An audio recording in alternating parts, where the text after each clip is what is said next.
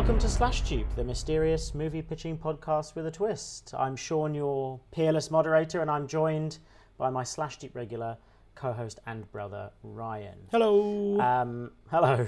Well, traditionally on Slash Tube, we as we all know the drill by now, we hear at least three different ideas, film ideas, TV ideas based on one title.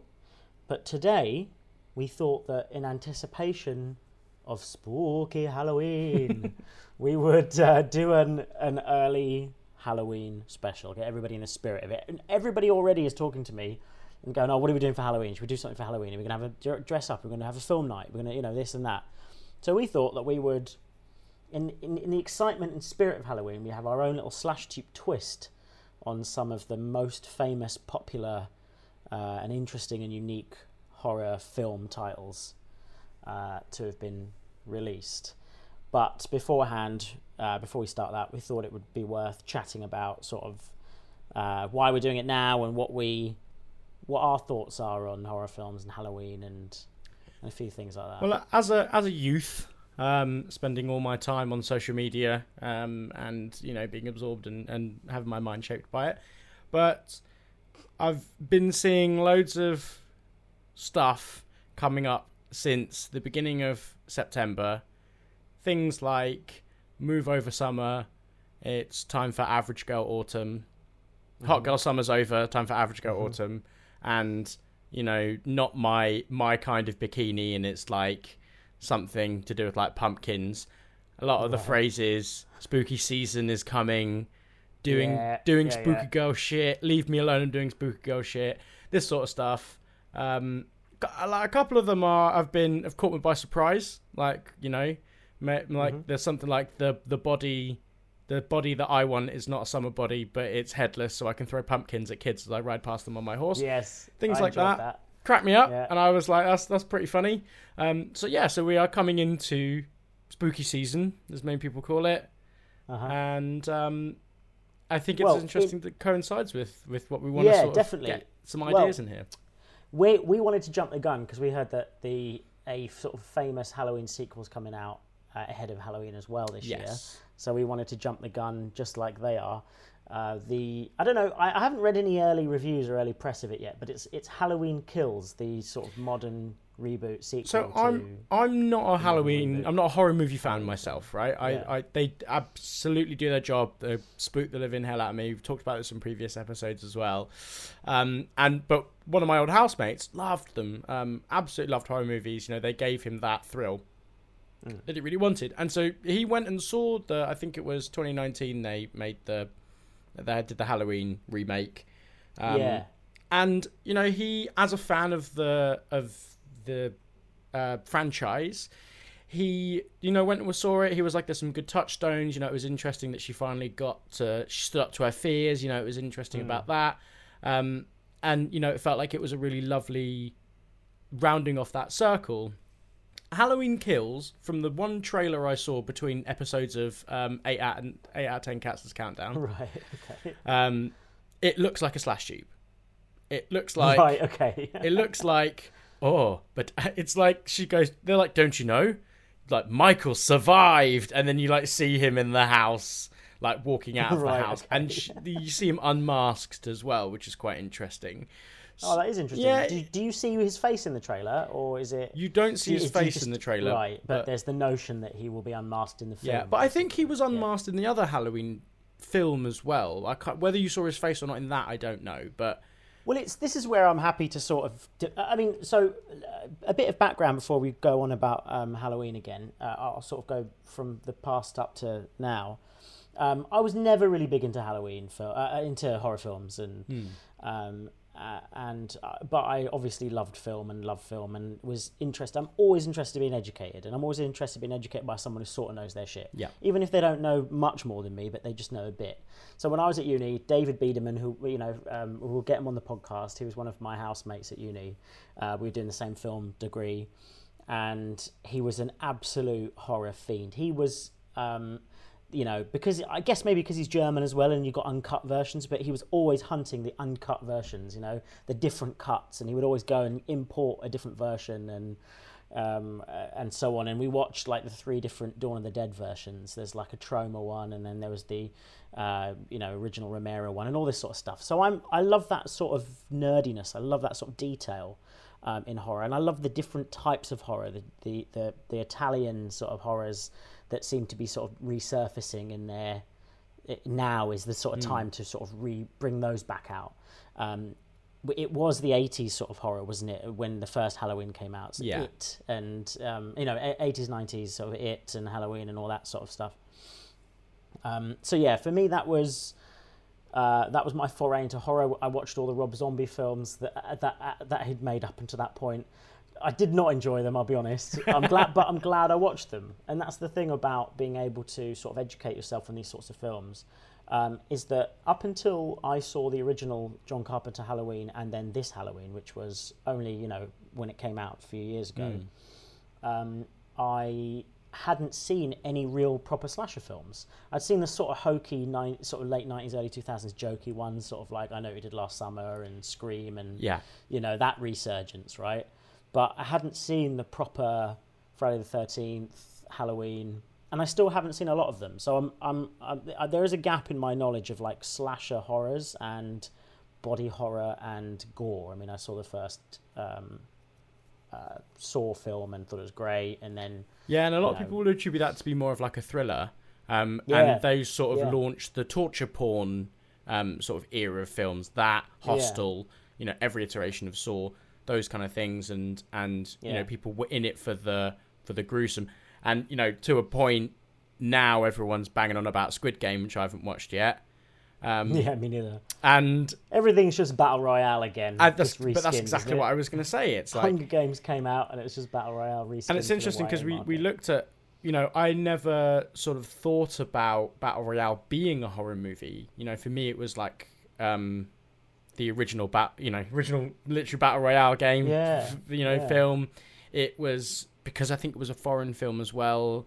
I never considered it a horror. I considered it like an action movie. Like a sort of adventure. Not adventure, but like a dark adventure film. It almost felt like, But it is, like that horror with the, you see the first person explode, and it's supposed where there's the creepy girl who loves stabbing up people. The guy who came back because all he knew is killing, and it's like it is a horror movie, but I never saw it in that way before. Well, I also think, I think that there's a lot to be said for Japanese, Korean horror films, particularly. Both very different, both excellent at making horror films or films that dip their toe into horror. And I'm just not sure that. I'm not sure that for me that whole sort of Hostel and Human Centipede and Saw franchise, I'm not sure that did horror any favors for me. So for a long time that put me off. Yeah. And it was only afterwards when I was educated. Don't get me wrong, I think Rob Zombie's in that category of stuff I don't want to watch ever again. But I was educated in like the entire Romero series and Italian horror films and other sorts of things. So. And then I start to... So Sam as well, who we're going to have on the podcast at some point soon. Sam Blakeney-Edwards, I've spoken about him a few times. He was my film buddy for a while when we were working in Soho together. And he's a man who loves his modern horror films. And he loves horror films sort of with a purpose. Horror films... it's difficult to describe, isn't it? But just something to grab hold of. Possum was one that you guys talked about that he really loved. Yeah, so I haven't seen that yet because a friend of mine said it was the most horrific thing he's ever seen, and I couldn't bring myself to watch it. It's the one with Matthew Holness, isn't it? Yeah. I'm sure it's got him in it. Oh man, I do want to watch that. But then also things that like I guess you would call them, I don't know, they're sort of little indie horror films that like, It Follows, The Babadook, things, even Sinister to a degree, where like a really good filmmaker has made them with a really sort of pure intent, and it's sort of very clearly about something human and then about something. And I mean the highest grossing film versus budget is a horror movie, right? Paranormal Activity is literally the most successful film of all time versus the budget it cost to make. So horror's a really great genre for like young filmmakers. It's a really expressive genre.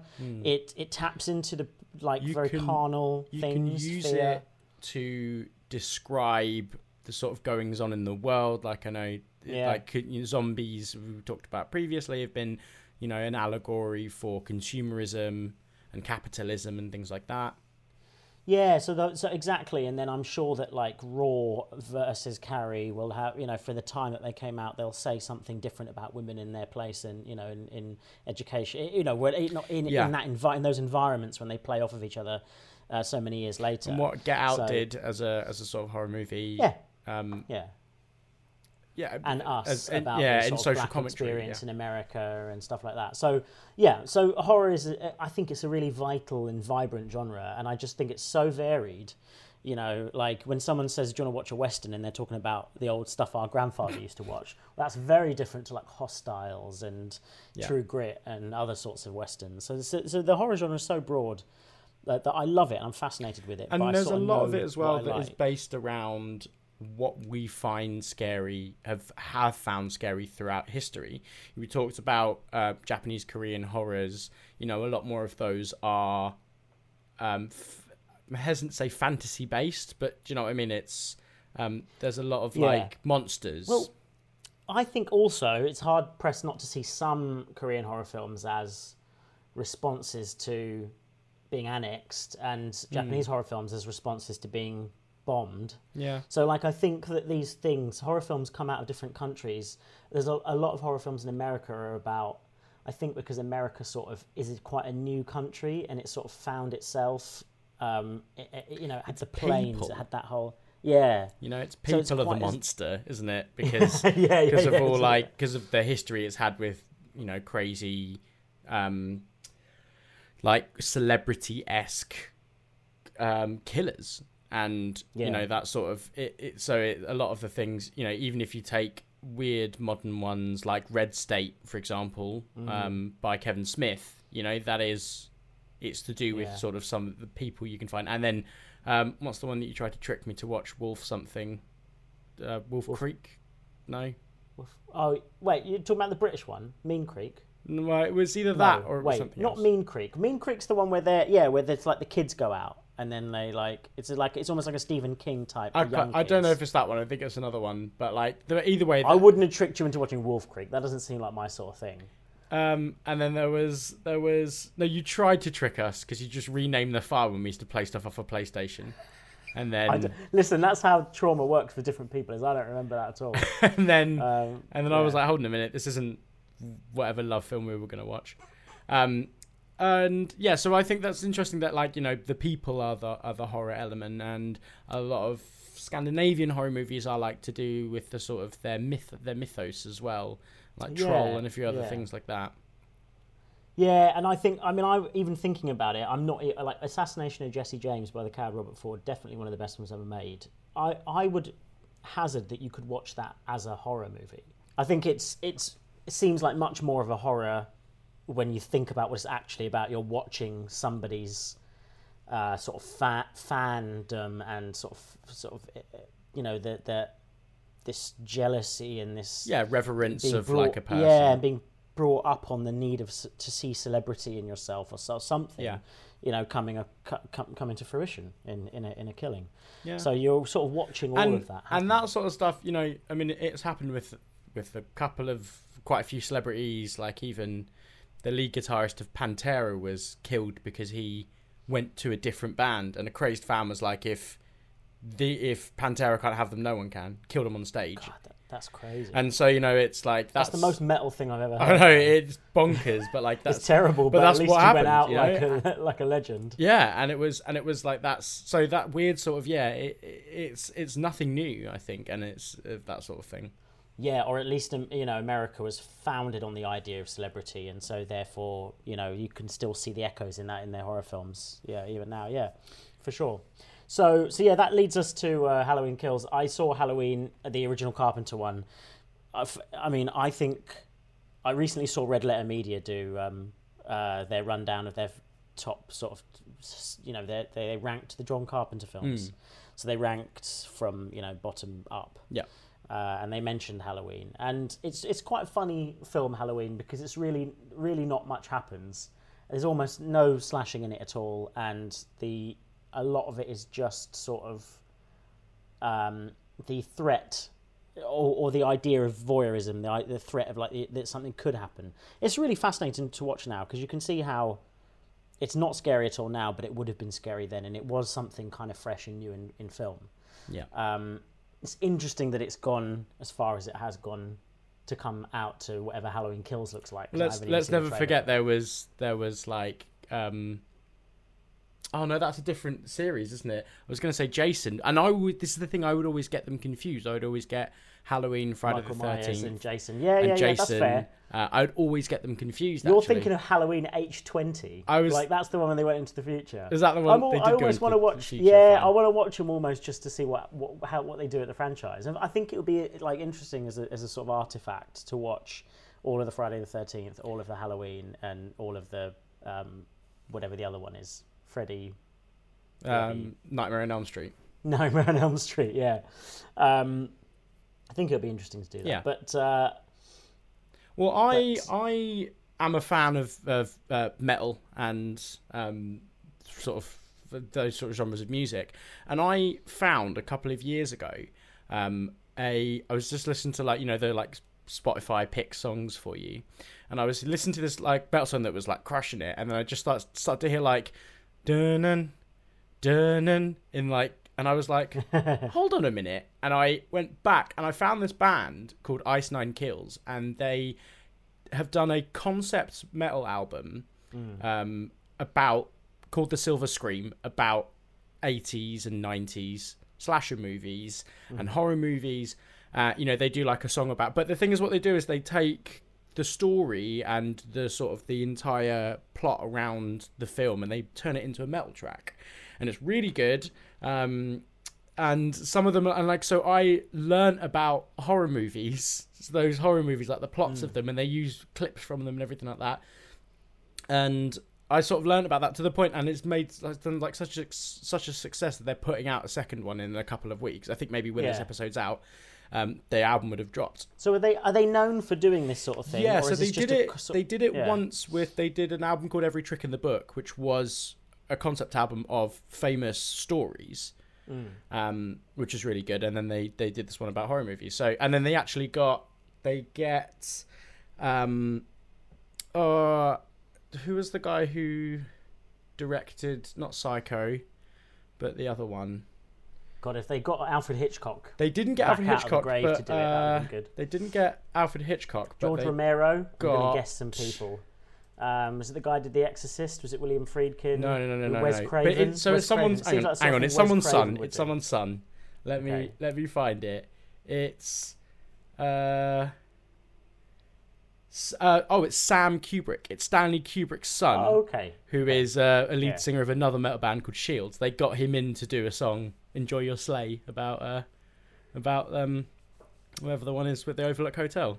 But The Shining. The Shining, yeah. So it was really interesting. It's a really interesting album. So that has actually, it sort of has made me go, oh, hold on a minute. Like I kind of know a little bit about these horror movies now, but it's interesting, isn't it? Yeah, it's like a genre bending, and there's also a lot of ideologies in metal music, that deal with horror. Like people think, it's the devil's music, and it's loud and it's surprising and it's screaming, which you hear a lot in cross genre with horror movies and metal, and so that's the sort of iconography that's used. I will defy you to find a film where like there's a horror movie where there's not evil devil worshippers listening to metal rather than organ music, for example.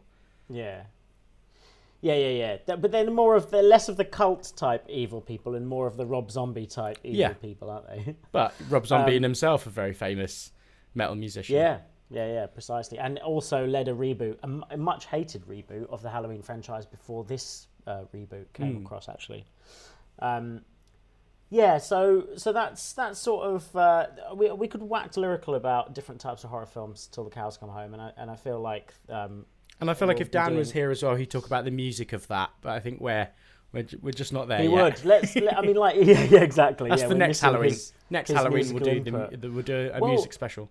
The music for Halloween, it's John Carpenter, man. That man has the most iconic. You could take any of his horror scores, and they're the most iconic of its genre. So we'll have to save it for Halloween Kills Again, That's what it's going to be called, isn't it? Probably. I'm just going to call it. All right. Let's just see if it's going to be the third entry is going to be Halloween Kills again. But yeah, so we will revisit horror at some point, and definitely let us know what your favourite horror films are. We're keen to learn. We're keen to find out. Sam told me to watch The Wailing, which I haven't seen yet. Korean horror film, came out quite a while ago, but that's supposed to be pretty good.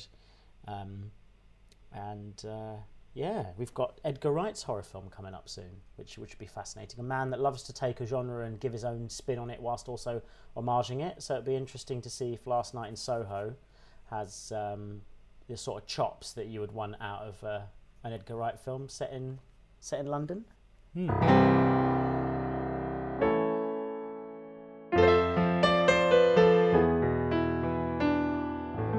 Right, well, it's time for us to take our spinners and defang these horror films and give them an unorthodox take. We're going to ascribe a random genre to them. We're going to spin the wheel, get a famous horror film title, spin a second wheel with a genre in it, and then we're going to mash them up. We're going to do our slash dupe thing. We're going to find something new in the titles that you've been hearing and fearing sometimes for years. To give you the source material that we're working from, I went to Rotten Tomatoes and I looked at their top 200 best horror movies, going from number 1 up. I pulled 20 entries. You probably won't do 20 in this episode, but so to give us some variance. And I've also taken out ones that are clearly very difficult to try and slash dupe. Nosferatu, for example, is quite a difficult one to try and turn into another genre. A buddy comedy or a courtroom drama. Yes. So yeah. Or at least it would be without having to use the figure of Nosferatu. And then I feel like it's too horror related anyway, right? Then. So I basically went up to 50. So, you can find the original films in that top list of 50 from Rotten Tomatoes. Right. Spin the wheel, Ryan. All right. Let me see what first. The first film we are going to get is... Oh, interesting. Another one that might be quite difficult to define, Night of the Living Dead. Okay, well, that's perfect, because in terms of genre, I've landed on spy film. So, okay. Night of the Living Dead, the spy film. Right. If we slash dupify that. Well, it depends if you're going to go broad and big and sort of James Bond and have like some sort of resurrection, sort of idea. Or if you're going to go Night of the Living Dead as some kind of John le Carrier sort of small spy film. Yeah, I was Tinker thinking Tailor maybe style. something like The Living Dead is like a code name for something. Yeah, that right? works. Yeah. Here's an interesting one. Hitler, right? Strong start. Operation The Living Dead is they actually like, I don't know, put the person who like the body that killed himself in his cell, didn't he? So it's that sort of, that's The Living Dead. It's like he's escaped and there's like a spy team sent in to try and. So you mean Hitler faked his own death, and then Yeah. the team is sent in to try and hunt down the real Hitler who's escaped? Yeah. I they feel can't- like that and would they can't push too fight- and far they're into like- horror anyway. And I guess all he does is like just shaves off his mustache and he's basically anonymous then. No. Or maybe, I don't know, the Living Dead, Night of the Living Dead, I don't know if it could be like the Living Dead are a code name for, let's say it's set a certain amount of time after Chernobyl, and it's all the people who were involved in the Chernobyl disaster whose half-life, they only have, with the radiation, they only have a certain amount of time to live. Yeah. So someone is having to go and get the information from them as to what happened, or something like that, or extradite them. Do you know what? When I saw Chernobyl, the TV show, there's something... I've never seen... talking about horror, I've never seen anything as close to cosmic horror done well as when I saw the Chernobyl TV series. So, people at home will know cosmic horror for things like Lovecraft and like the unknown and the madness. But when you see some of the images in Chernobyl, it really makes the nuclear force this sort of thing we shouldn't have been tampering with, this unknowable force. Yeah. The bit where like somebody pulls open a door, wedges themselves out of a door, and then when they come off the door, they look down and just because they've touched a door so saturated with radiation, just their bodies just covered in blood. It's such a horrific image, so simple an image, because that would never happen without this sort of invisible horror and threat of radiation, right? Or when they force this guy. Also, the horror of denial. of like the manipulation, No. denial, exactly, denial, put the political sort of maneuvering, and absolutely, when they force that guy to look over the edge to see if the reaction is still ongoing, and he's warned beforehand that if you look into that, you won't live to tell the tale. And they make him do it anyway. Nonsense, they say, and they make him do it anyway. And you just see his face turn back from looking at the reaction, completely burnt, from the heat. Oh, it's just, and that's just a fraction of it. So that's interesting. When we talk about horror, there's cosmic horror and unknowable horror, and sometimes, it sort of has to be portrayed. So so maybe something about the living dead makes me think radiation. Okay. Is but I'm happy to sort of and the close spy it off and it's spy something to do. Yeah, I think the spy it's genre. one is night something... where they have to extradite them, or they have to go and speak to them in one night because they only have one night to get to these people before, something happens. I'm comfortable with that being a little, a little vague, moving on, little vague. That. We don't always have to hit them. We don't always have to hit them. No, and we can easily. Anyone can fill in the details if they like. Taj is very good at that. He's very good at filling in the details for us. It's true. Okay, I've spun for the next one. Interesting. The one we have is It Follows. Right. Okay. It Follows. That's great. The horror film. It sort of went off the rails at the end, but it had a really great premise. Where a disease was passed on to you, and then if you're infected by this disease, and I suppose it was some sort of allegory for teenage sort of and sex. HIV, I think, wasn't it? Some kind of sexually transmitted disease amongst teenagers, youngsters. Then this thing follows you and follows you and follows you everywhere, but only at sort of walking pace. Which, again, sometimes good horror films have stupid, goofy premises, but it's the execution of it, really. Absolutely. So let's try and execute the film the film It Follows in the space opera genre. Oh wow! Okay. Yeah. So space opera, you'd probably say, the Battlestar Galactica TV show, to a degree, Star Trek, What's Star that Wars. new one that the 2001. Yeah. Ad Astra is definitely a space opera, right? Okay. Like that's a sort of quite it's a modern shame. military So space opera. what's the film? Solaris is very interesting, right? I'd say Solaris is the closest thing to like a horror movie, but it's very claustrophobic, which is interesting, isn't it? And then there's all the imagery of the color changes, the planet's color changes, doesn't it? Depending on that's a bit that has a dash of cosmic horror. So I think that's kind of quite interesting. If it's a space opera, It Follows. It makes me think it is something. It would be something like a. I would say there's almost like a planetary destroying force, right? Something. It's like a tracker. Actually, no, I tell a lie. I've got it.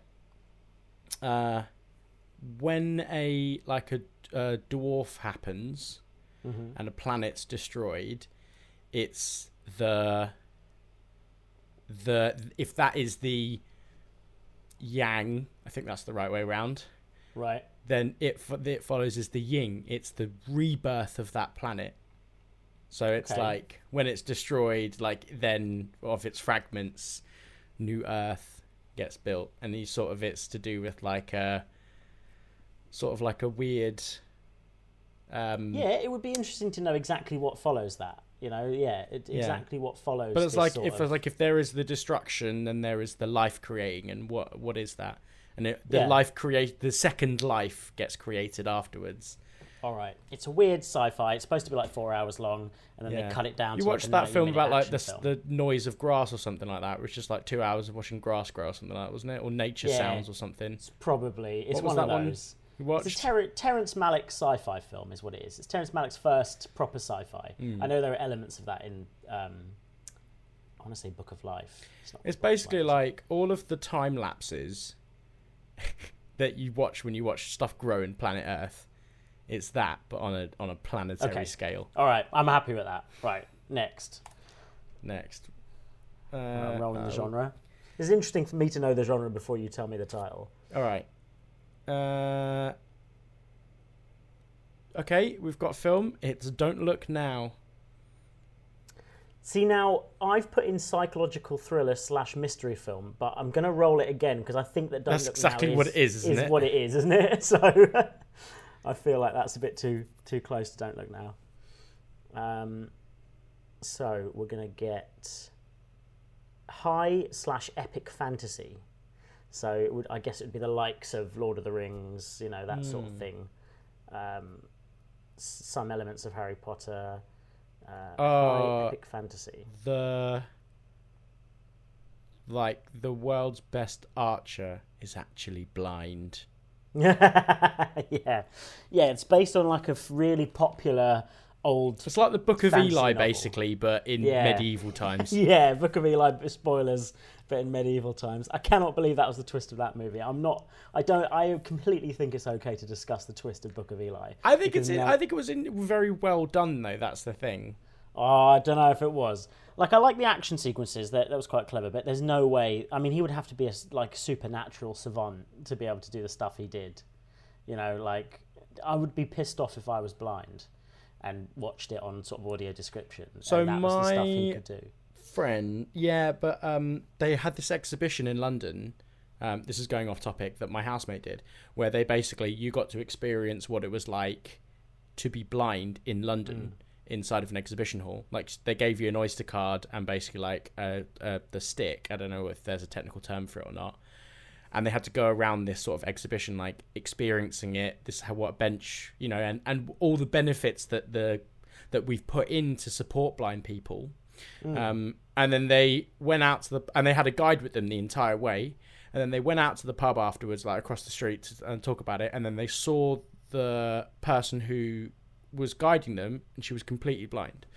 So even she was doing this entire exhibition as a show. So people say like you can adjust to it, heightened senses. Sure, maybe not be able to fight 5 guys in an underpass, but her often you hear people talk about some of their other senses getting heightened, not to a supernatural ability. No, but okay. But I guess it would. Yeah, okay, fair enough. I can buy that.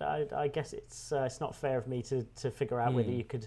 We need somebody who's hard of sight to be able to tell us if Mr. John Eli or whatever his name is. Like echolocation is a thing that literally a kid has learnt how to do, and like that's absolutely incredible. Yeah, that really is incredible. So you think a blind archer that uses echolocation and sort of like basically Daredevil meets whatever, Lord of the Rings or something meets Robin Hood. Yeah, okay, I'm all right. I'm happy with that. That's a good one. So let's spin on. Cool. We're absolutely crunching through some of these. We're going to tick over. Yeah, we just ticked over. We got A Quiet Place. Okay, well this is very nice because we've got romantic comedy for this one. So A Quiet Place romantic comedy seems like the right fit, doesn't it? Yeah, I think it will be Emily Blunt and John Krasinski again. Okay. And both have a tragic loss, and there's a particular set in New York. There's a particular place in Central Park where they go, where you can't hear the sounds of the city, and can't hear anyone else, and that's their quiet place. And then they go there sometime when the other person's there. Yeah, maybe they found like this. There's this perfect point in Central Park that when you stand there you can't hear the noise, like just perfectly. But then maybe it becomes a little bit like like those odd Ricky Gervais films, or some of these like films like Colossal, or you talked about it the other day, the one with Will Ferrell in it. Stranger Than Fiction. Yeah, Stranger Than Fiction, or The Weatherman. Like these films where maybe more people start to find out about this place. And they start to find that it's this one spot in Central Park that if you go there, it's completely silent. And they start to, it becomes this phenomenon, this worldwide phenomenon, and they don't know what it means. And but it's still, to these two people, it's their romantic spot. And I don't know what it means or where it leads, but you can see a film like that totally, Something that brought them both to this quiet place. Yeah. Okay, there's Bang. something in that. That was a good one. Yeah. Nice, short, The other sharp. ones weren't. Nice, short, sharp. That was a good one. Ooh. All right, what we got next? Dead of the Night. That's really so. Dead of the Night. Oh man, I've already got it. So it's adventure film. It's adventure film. Okay. So when you say adventure film in this one, I took it from a list of genres, and it was saying like including swashbuckler and pirate films and stuff. So Dead of the Night should be with a K, and it should be I'll allow it. That's slash like, tubing it. you That's like slash that, tubing it. It should be basically like a Pirates of the Caribbean. What was the one they did recently? The Jungle Cruise, right? So it's like one of these types of movies based on one of their rides, which is just sort of like a generic action hero with a dark past. That he it's regrets. Disney. This is a Disney. Yeah, a Disney yeah, joint. Exactly, Is it? a Disney joint. A young buck adventurer actress is along with him. It's so basically like Pirates or Jungle Cruise or whatever, but it's set in. I don't know. It's about a bunch of knights, maybe. Oh, they are. They're taking the boat round to the Crusades. Yeah. Okay. So then you have the mix of pirates and knights. Yeah, that is good actually. And then like it's maybe it's not adventure film as in swashbuckler, but it's adventure film as in like sort of period drama but period action film where they've got to get across the water and get there safely and stop off at islands and help. It's like a bit more of a bit like Master and Commander. I guess you could class as an adventure film, couldn't you? Yeah. Yeah. Oh, I like that. That's quite a good idea actually. And then it's the mix between like the belief of like the mystic and the fates, and then sea monsters and ain't no gods out here, boy. Yeah. It's like the one ship that didn't make it. You have the bit at the start that says like during the Fourth Crusade or whatever. 70 ships were sent out by the naval fleet. Only 69 arrived at their destination. One did not. One of those sorts of things. And then this is the story of, the dead of night. No, it's called like, the dead sort of, I don't know, something. The dead moon or something. Something to do with the moon, ship. And then that's what gets them, isn't it? Right. In the dead of night. So, yeah, I like that. That's a legit idea. Great. All right, let's spin on. We really need to start patterning these. So you just talked about this film you would like to see. I got The Wailing. The Wailing. Now that's interesting because it's spelt like somebody who is wailing, who is crying out, right? Yeah. But I've got the sort of odd. I kept this in here thinking we wouldn't run into it, but it's the military science fiction genre. So it's a very sort of like the closest I can think of is Halo, like the video game. But like military science fiction's a big, like in novels, it's big in novels. Yeah. And even in Potluck, it was Bradley's pitched idea. Which is sort of a military sci-fi idea. Military sci-fi for sure. And the sort of guy to District 9, he's very much into military sci-fi. What was the title? Refresh me. The Wailing. We had The Wailing. The Wailing. I think it should be about spaceships that it was as dangerous as whaling was back in the day, but these are spaceships that have to go out and capture space whales, yeah. And it's like a really horrendous sort of difficult job, and they're almost like truckers. It's a little bit like the truckers element of Alien. So they're like space truckers, and they're just fishermen in a spacesuit, and they're having to chase these whales down. But then you also have the idea of what these things actually are. Like maybe they're using them as a power source, like they would have used whale. Like whale punk, going whale punk, like exactly. Yeah, like Dishonored. What do they call it? Like Dishonored and what's the other one? Blades in the Dark is sort of it's Leviathans, aren't they? But they're basically the same thing. Yeah, so these would definitely be more like Leviathans. They call them whales colloquially, right? And it would be about the toll that it takes on these people, and also the toll that it takes on the solar system or whatever. What these creatures actually are because people would start whaling them before and using their energy before they even really knew what they were, because that's sort of what we're like. Big thing. Let's hunt it. Yeah, let's use it. Let's utilize its resources.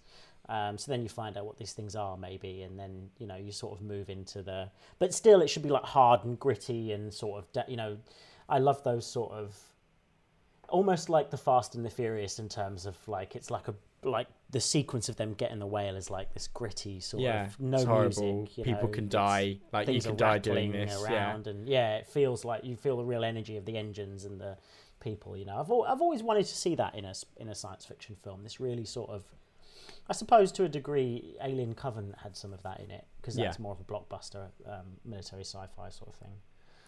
But yeah, all right, I like that one. Let's spin on. Let's see where we land. Well, we just ticked over. We've got the birds. My God, yeah. The birds. Well, we just ticked over into buddy comedy. Oh. So it could be. Okay. Go on. I'm gonna do a classic round. I'm gonna pitch two.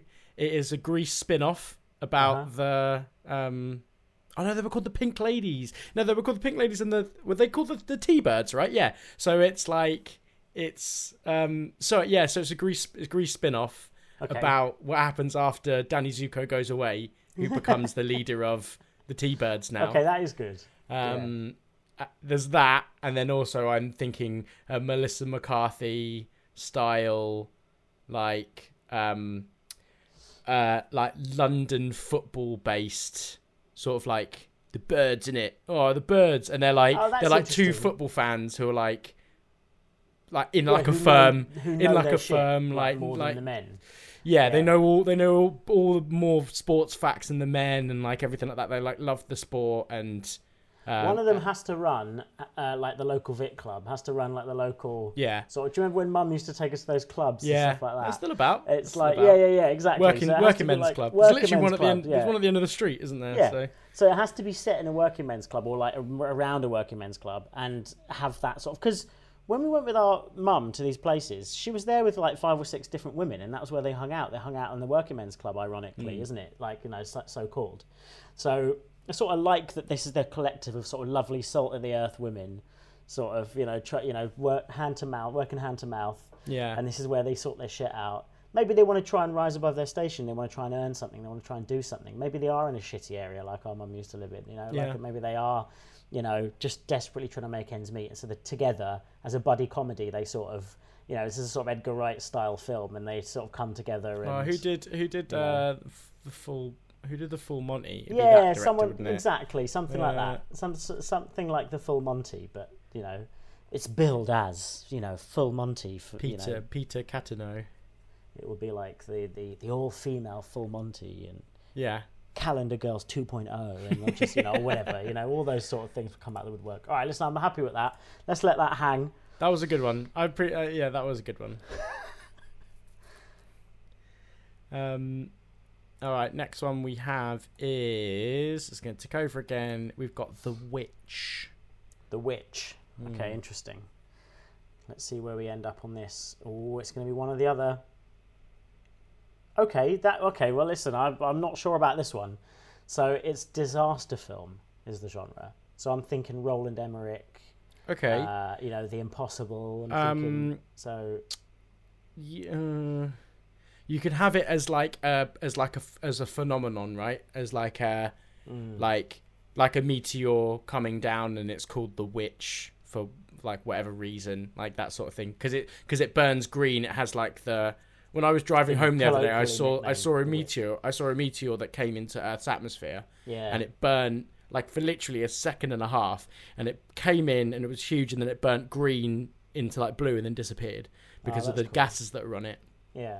So maybe it's like a huge meteor coming to Earth, and it's called the Witch because it's green and it emits. Would it like be an asteroid? It would be an asteroid because it's only a meteor when it enters the atmosphere. Okay, right? Fair enough. So it's an asteroid because some pedants will pick us up on that, I'm sure. So there's an asteroid. Please at us in the comments because that means you're listening to it. Yeah, exactly. Okay, that's cool. Yeah, because it burns like the sort of like a green sort of like a witch would in an old movie. Yeah. But then, how do we make that interesting? There's been fair or amount it's the witch, or it's the first half of it is because I think this is interesting that you haven't. Well, I suppose you did it with 2012, didn't you? But like, I like the idea of seeing the first half of it being, hey, we need to like plant the bomb on this thing or shoot something at it so it goes off in a different direction, and they fuck it up. Yeah. Like, I want the first half to seem like, this crack Yeah, they're team, going to do it. and they fuck it up, and then it's like, Do you know what? It's a bit like Interstellar almost, isn't it? Yeah. Where they're like, hey, we're going to do it, we're going to do it. Oh, JK, like, you're not actually going to be able to do it. It was all a lie. It's like, that's awesome. And so I think it's that would be interesting. Like, Well, and then the the last witch, half is them and all then the making witch peace lands. with... Yeah, they're all making peace with the fact that most of them are or all of them are going to die. Well, I think And then it happens, and you sort of almost have like the after the click thing in Avengers. Interesting, okay. Like, it lands, it destroys a whole bunch of places, and then it's like, okay, well, what do we have to do? What is this thing? What does disaster relief look like? And then some idiot's going to be like, look, can we mine it? It had a rich resource of something that burned it green. Yeah. Somebody would start who's going to to be mine what's it, going to be the wouldn't first they? Yeah, company to try and stake ground on it? Because it landed in Azerbaijan, does it mean Azerbaijan actually own this thing, or because it's a terrestrial piece? Okay, yeah, that is more interesting. Because more of a short then it's film, like, everybody getting used which person has stake of claim on this? Oh, okay. Which? All right, I like that. Yeah, no, listen, that's a legit idea. I didn't know it was going to go in that direction, but I've not really seen a film, I don't think, that deals with the fallout of that particular type of event. So that would be really interesting. Yeah, I know The Day After Tomorrow did some of it, and 2012 did some of it. Like Day After Tomorrow, there was the wolf bits, wasn't there, which was quite cool. It was like they started to become hunted by the wolves, and that was quite interesting. Yeah, but none of them have dealt with like the fallout of having to deal with a meteor that's hit the Earth, and then the humanitarian efforts, the money that would go into it. Yeah, that is interesting. Yeah, definitely. Take a smarter man than I to write it, but I like the concept. Right, let's. How many more genres have you got up there? Bloody loads. Yeah, we'll spin through. Let's spin through a couple more. Let's see until we reach our sort of intellectual peak. When we have a couple of bad ones in a row, then we'll call it quits. Ready or Not is the film I've got. See, that's really interesting. So I've got tech noir as a genre. So that would be, to a degree, that would be Blade Runner. It would be mostly it comes from Terminator. Okay. Tech noir as a genre. I'm thinking. Here's what I'm thinking. In movies. I'm thinking, like, microchips in the brain are becoming a thing. Mm-hmm. Nah, I don't know actually. And I think the idea of Ready or Not is are you willing to be one of these people that gets a microchip? Oh, I see. I was thinking it should be like Squid Games meets Terminator. It should be like people are playing this mass game in the future where they send their own robot back in time to try and assassinate another robot. So like they use the past as a playground. Comes from Ready or Not, here I come, you can't hide, I'm gonna find you, right? Is the thing from like hide and seek. So maybe it's like it's a tech noir. I like the idea of like coming off of that. It's like a killer that's like sort of like Seven, but he's using like old weapons. He's like almost like a copycat killer of like something like that. But he's like, I always thought like the Sarah Connor Chronicles, the Terminator TV series, should have got a lot more series. Like you could have done things like, because they really did this with the idea of like there being so many Terminators that were sent back in time. Some of them have had their chips eroded and have done different things, and some of that stuff's really interesting. Some of that is a bit cosmic horror for me, like sort of the idea of maybe that it's a robot that had a purpose like in Terminator but has been twisted to think it's a serial killer or something, or something like that. I don't know. I think Ready or Not, tech noir. All right, well, maybe it's our first dud of the... Let's see if the next one's... First dud. Yeah, let's see if the next one's a dud, and then we'll... It was a tough genre.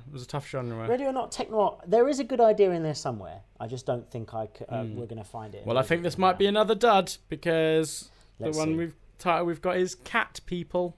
Cat People, yeah, by Bowie, with Bowie in it. Mm-hmm.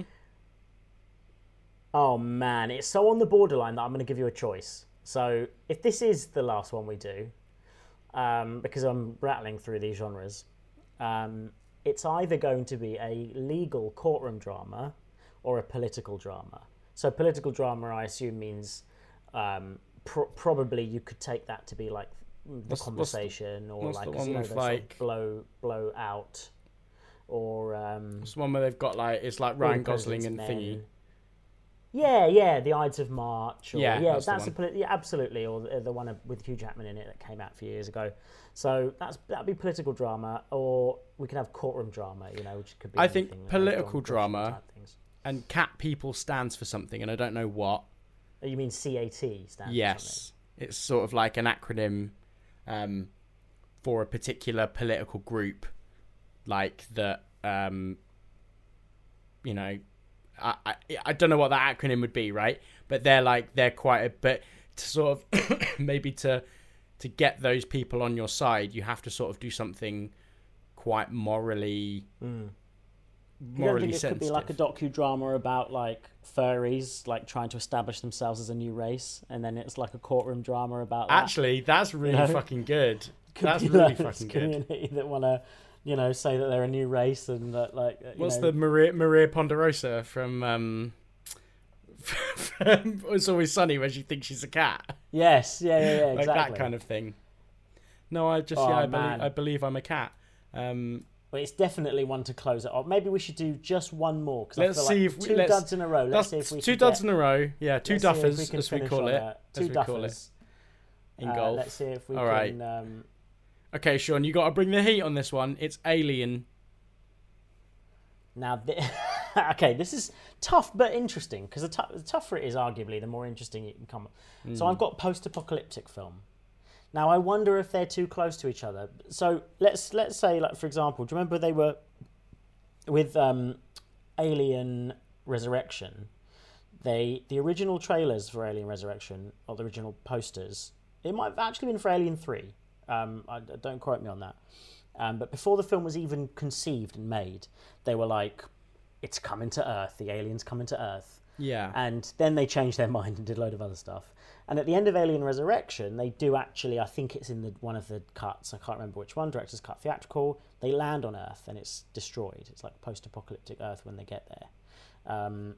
And I'm wondering if, I know it's not fair to keep the alien moniker in there, but I wonder... I'm gonna go for a genre re-roll. Let's Because I'll tell you what, weirdly, you could argue that Alien Covenant is an alien post-apocalyptic film. If you think about it, like they go to that planet where he's murdered everyone and it's a wasteland. yeah. So it's too close to... All right, It's let's too re-roll close. On a genre, but I'm technicality. happy to keep with Alien. On a technicality, I like to keep with Alien, and we'll re-roll the genre. Superhero film. Yeah, that is Superman. He is an alien. Like he's literally an alien. Or listen, if you wanted to slash dupe it, you'd end up with Brightburn as well. So it's yeah, like... that's true. All right, shall I just rattle off what we've got left? No. Give it a handful. spin. Give it a spin, and then this will be the Listen, last one. The thing We is, we're have gonna to end make up it with some- work. Okay, we're We going to have end up to with make something it work. we've already had. Let's have a look. So I'm gonna lay it down. So we've got steampunk. We have martial arts film, western, and film noir. Okay, not Western, because that's basically Aliens versus Cowboys. Yep. Actually, although, no. Cowboys is out. What are the other three? Film noir, Yeah. steampunk. I think we go steampunk. And then the other Well- one was something else. Film Martial noir arts could be, yeah. Okay, so I think, martial arts could be interesting, right? Martial arts Alien would just be that film that Stephen Chow directed after he did Kung Fu Hustle. It's like isn't it about a Kung Fu alien?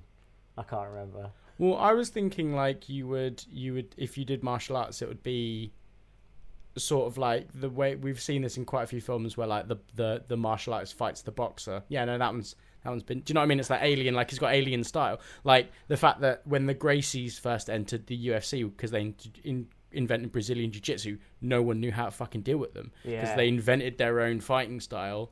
Well, maybe it's a film about. I can get on board with that. It's about the the birth of Brazilian Jiu-Jitsu martial arts. You know, like the same way that Silat and Indonesian martial arts sort of came out in Warrior and Yeah. What the was range your and idea stuff for a like that. steampunk one? I think steampunk would be quite cool if it's literally like an alien crash, like a future alien crash lands into like a steampunk Victorian Britain, and it's like has to try and like refuel it. Do you know what I mean? And it has to try and refuel its ship. He's got to sort of create a ship out of bits and pieces that he finds. You know, Yeah. maybe it's like a kids' film, or maybe it's like a YA film. It's like or it would be something. like like sort of you take like Hugo, because I think Hugo's like quite steampunky, isn't it? Yeah, I think Sort so. of It's got that color aesthetic. aesthetic, and you turn that into like it's like finding an alien, and it's like trying to, and then it drops something, and that person that picks it up, and it's like Tesla. Do you know what I mean? Like that's, or maybe they go and see Tesla, Yeah. and that's what it is. Like and But it's that's like one of these why period Tesla films disappeared, with- because he took him with him. Oh no wait, Yeah, sorry, that literally fucking happens in is it Dark Planet, the game with Nolan North where he had the jetpack and Tesla's Void. in it. Dark Yeah. Void. That's literally what happens. He gets Well, taken to an alien planet. You know, like Enola Holmes was like a kind of cool, fresh, modern take on the period film. I kind of think it's all right to do a sort of, cool, fresh, modern take on the sort of steampunk genre and plop an alien in there. But how do we make it not like Lilo and Stitch and not like E.T.? That's the thing. I think they've got to be a shape-shifting alien. Do you know what I mean? There can't be a shape-shifting alien. Now I want to see... Sorry, no, they have to be a shape-shifting alien. Now I want to see Sherlock Holmes and an alien. It's basically like together. Oliver, but like if the crash lands and they become like a pauper kid, don't they? And they have to steal their way. But think about this. Maybe I Sherlock will. Holmes, I think he's public domain. Maybe I will. He's public domain, I'm pretty sure, Sherlock Holmes, the character, right? Perhaps some of the stories and some of the side characters aren't, but he's public domain. So Sherlock Holmes versus the aliens is the sort of Quatermass in the Pit style. Quatermass in the Pit is like a famous British horror film. It's the sort of film that we haven't ever seen yet. Like we haven't seen this... do you know what? Arguably, I would say the second volume, we're going to get into the weeds now, the second volume of the League of Extraordinary Gentlemen graphic novel is a steampunk... that's interesting. alien film, alien sort of story. But something about, look, I'm ending on a high by saying this. Sherlock Holmes plus aliens. It's as simple as that. There's nothing, that in a room would net you Netflix money, right? Someone would just go, yeah, you have it, it's yours. Because it's everything that everybody loves, isn't it? No one's What, ever as gonna in get like, tired of as in Holmes. Sherlock Holmes is an alien? No, well, maybe. That's also possible. But That's why he knows so much. It's entirely possible, isn't it? That, Gunshot residue. He's an alien and Watson is a human, obviously. Or maybe they're both aliens and they've had to make their home, in London. In London, I guess, yeah, and they like obviously crash land in London, and then they'll... They have to make their home there. And Yeah. In fact, maybe the dog and Mrs. Butterworth or whatever her name is. No, I can't remember her name. What's her name? Mrs. Plumpton or whatever. I honestly can't remember what she's called. I can only think of man. Mrs. Doubtfire now, and I definitely know that's not right. But maybe everybody in the residence, everyone in this block, they're all aliens that crash landed long ago. Mrs. Hudson. Mrs. Hudson, there you go. And they've all agreed to keep this cover, and this is the way that they make money and are, useful in the... Because they're like, because their technology is so advanced, they can solve the crimes and stuff like that. And the real fun is like they solve the crime, but having to find out how to explain it to Victorian minds is really the art, isn't it? It's like explaining how they can do this when they have a little device or they so in tune with knowing human behaviour, but they have to explain it to the Inspector Lestrade as if it's... You can use this. No, it's too advanced. You can use this. No, it's too advanced. And then that's when they gives them like the eyeglass thing. Yeah, exactly. Yeah, just right. Yeah. Yeah, perfect. And then like and you know what? He's definitely got like floppy ears, isn't he? So that's why he puts the deerstalker on. Ah, yeah, that's a great idea. Of course it is. He's like, he's got little alien ears, and that's why he's got to wear the deerstalker. And when they say, that Watson's been to Afghanistan and everything, that's just his cover because he would have been he's his bodyguard from the ship. Yeah, he's the security detail alien. And he's like got 4 arms, isn't he? But he just has to hide 2 of them the whole time. And that's why he's such a good fighter, that like he can just use his 2 other arms and nobody knows what he's doing. So tell me that that's not an idea that genuinely, if you pitch that to Netflix, they would pay you for that. Sherlock right? Holmes but aliens. I think we rolled we rolled. Where is my wheel of names? Look, we rolled 12 different ideas. I'd say at least 9 of them were pitchable. Yeah. 8 of them. 7 of them. 7 or 8 of them. 7 of them were good. 10 of them were pitchable. Right? Yeah. That's the thing, I think. Yeah. Something like that. But yeah, And no, that's I'm all we happy. strive for on Slash Dupe, you know?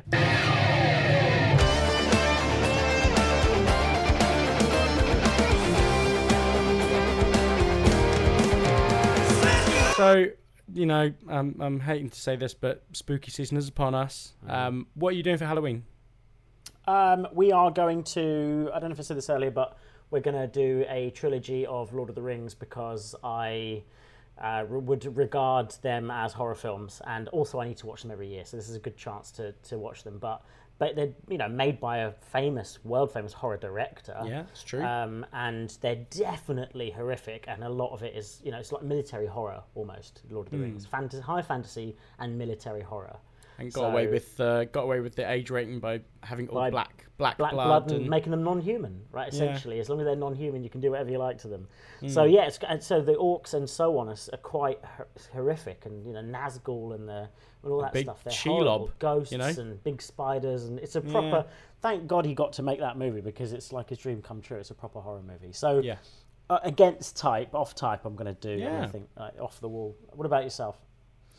I'm not going to do anything probably.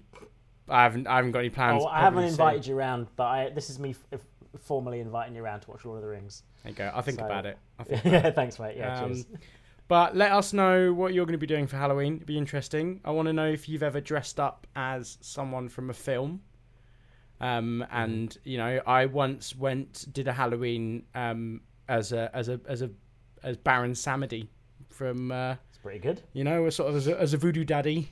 Good costume. As I called it, a voodoo daddy costume. Is it cultural appropriation? Don't know. Yeah, I don't know. If you're appropriating someone else who's appropriating someone else's culture, that's all right, I think. Yeah, I think so. And I painted a skull on my face. So Yes, that's okay. You didn't black That's up okay. and then paint a I skull didn't black over up. that. No, Yeah, I okay, just painted fine. a skull on my face. I we'd love once to know. went as the Cloud because it was right after the fappening and lots of leaks were going around of people's sort of private sort of iCloud stuff and OneDrive stuff. So I went as the Cloud and I dressed up as a big cloud and I had lots of pictures stapled to me that said like your private data and pictures of you naked and stuff like that. And I thought that's my kind of Halloween costume. I thought I was quite edgy. yeah, it's basically if you've ever watched How I Met Your Mother, all of the costumes that Ted Mosby goes in that he thinks he's smarter than the rest of the people are. But I suppose the hanging ballot does work for him at one point.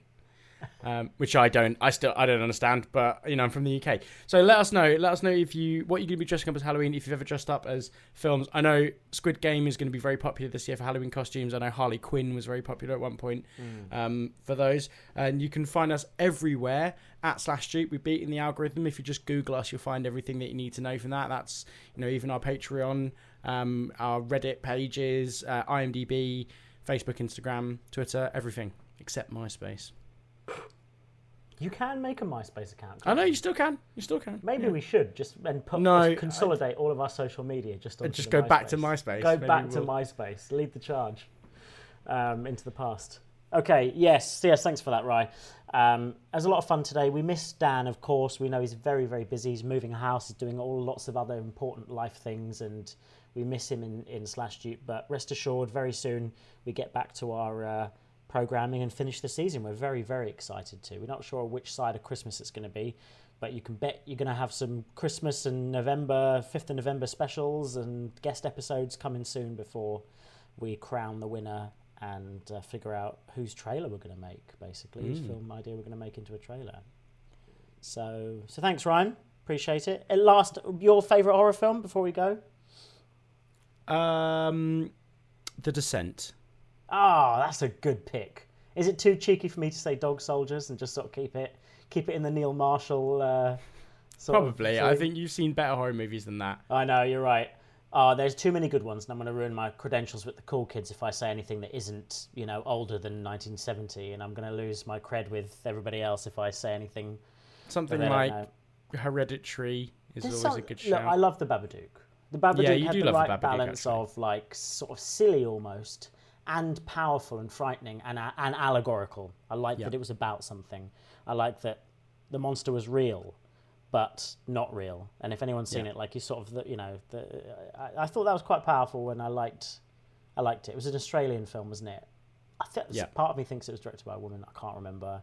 I know that the lead actress is fantastic, and yeah, just it was sort of a nice indie horror film that really sort of did better than it. And it just could have done. remember, if you're listening to this close to Halloween, they're behind you. All right, see ya. Bye.